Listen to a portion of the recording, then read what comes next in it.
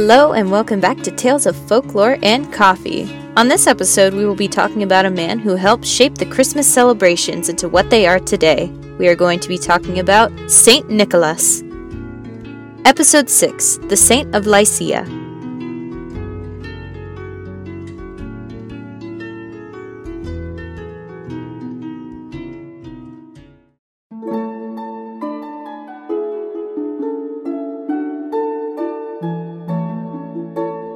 In the country of Lycia, and in the even smaller town of Myra, there was born a boy named Nicholas. Nicholas was born to an older couple in a middle-class home. There was one servant, and the family lived happily as they were grateful that God had given them a son after years of waiting. 4 years passed, and the Black Death ran its course through the village and killed most of who lived there, including Nicholas's parents. Now homeless, the young boy sat in his empty house, in no hopes of living there much longer. That is, until the bishop of the local church came to him. "I've come to take you to live with me in the church," the man said, giving the young boy a bright smile as he reached out his hand to the youth. In the years to come, Nicholas became a priest and later the new bishop to the countryside town. Nicholas was known for taking care of the poor with young children, and in turn became close with everyone who lived in his village. There came a day when he saw a boy he knew well. He saw he was forlorn, and took a seat next to the boy as he gazed into the roaring sea, and the wind blew their clothes about, and likewise their hair. "What troubles you, my dear boy?" he asked, folding his hands into his lap, as his eyes sparkled with what most people would call the Spirit of God. The boy looked at Nicholas, sighing, and he started to explain.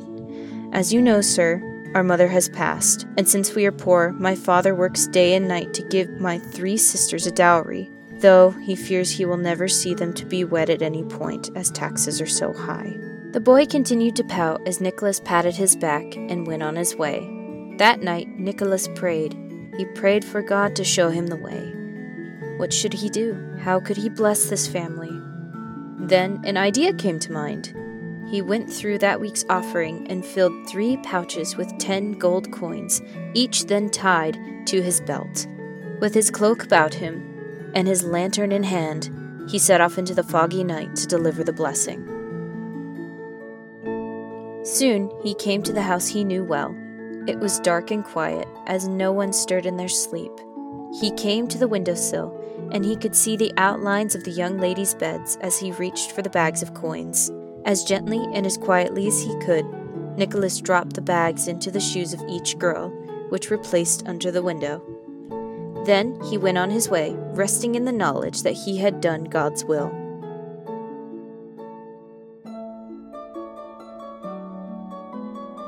The next day, one of the girls had woken up bright and early as they were used to. She rubbed her eyes and glanced around the room, seeing something catch the glint of the morning sun.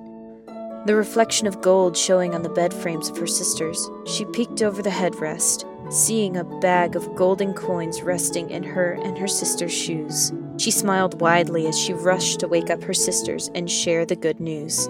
In the coming years, all 3 girls married with enough money to start their homes. And just like Nicholas gave the bags of precious gold to the young girls, God gave us a greater gift for the Christmas season, which was His Son, Jesus Christ.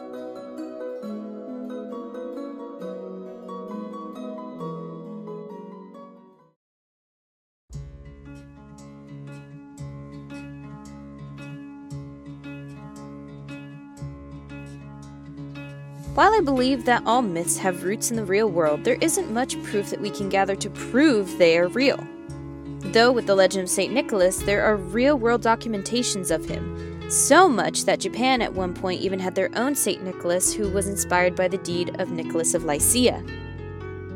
Santa may be the modern-day counterpart to Nicholas, and there are lots of different kinds of myths surrounding the man in red in general.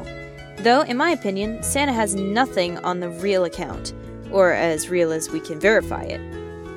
The man who was so selfless to give the girls what they needed to succeed in life when he could have left the gold at the church and not given the family another thought and went on with his life, though the light of God told him to help, and so he did. And so St. Nicholas started a Christmas tradition we continue every year without fail, giving presents to those we love. Like God gave Jesus, and Nicholas gave that priceless gold to help a life along for those he loved and cared for. St. Nicholas was surely a man of God, and I'm sure we can stand to learn a few things from him and the living God he served. Thank you for listening. For those who watch on YouTube, thank you. You get the treat of seeing a hand-drawn and commissioned thumbnail, as well as directly engaging with me in the comments. Make sure to give this video a share and a like, as it really helps my name get out there and helps the community grow for this channel. This podcast is available on iTunes, Spotify, SoundCloud, and of course, YouTube. The music for this podcast was Ding Dong Merrily on High and The Circle of Joy.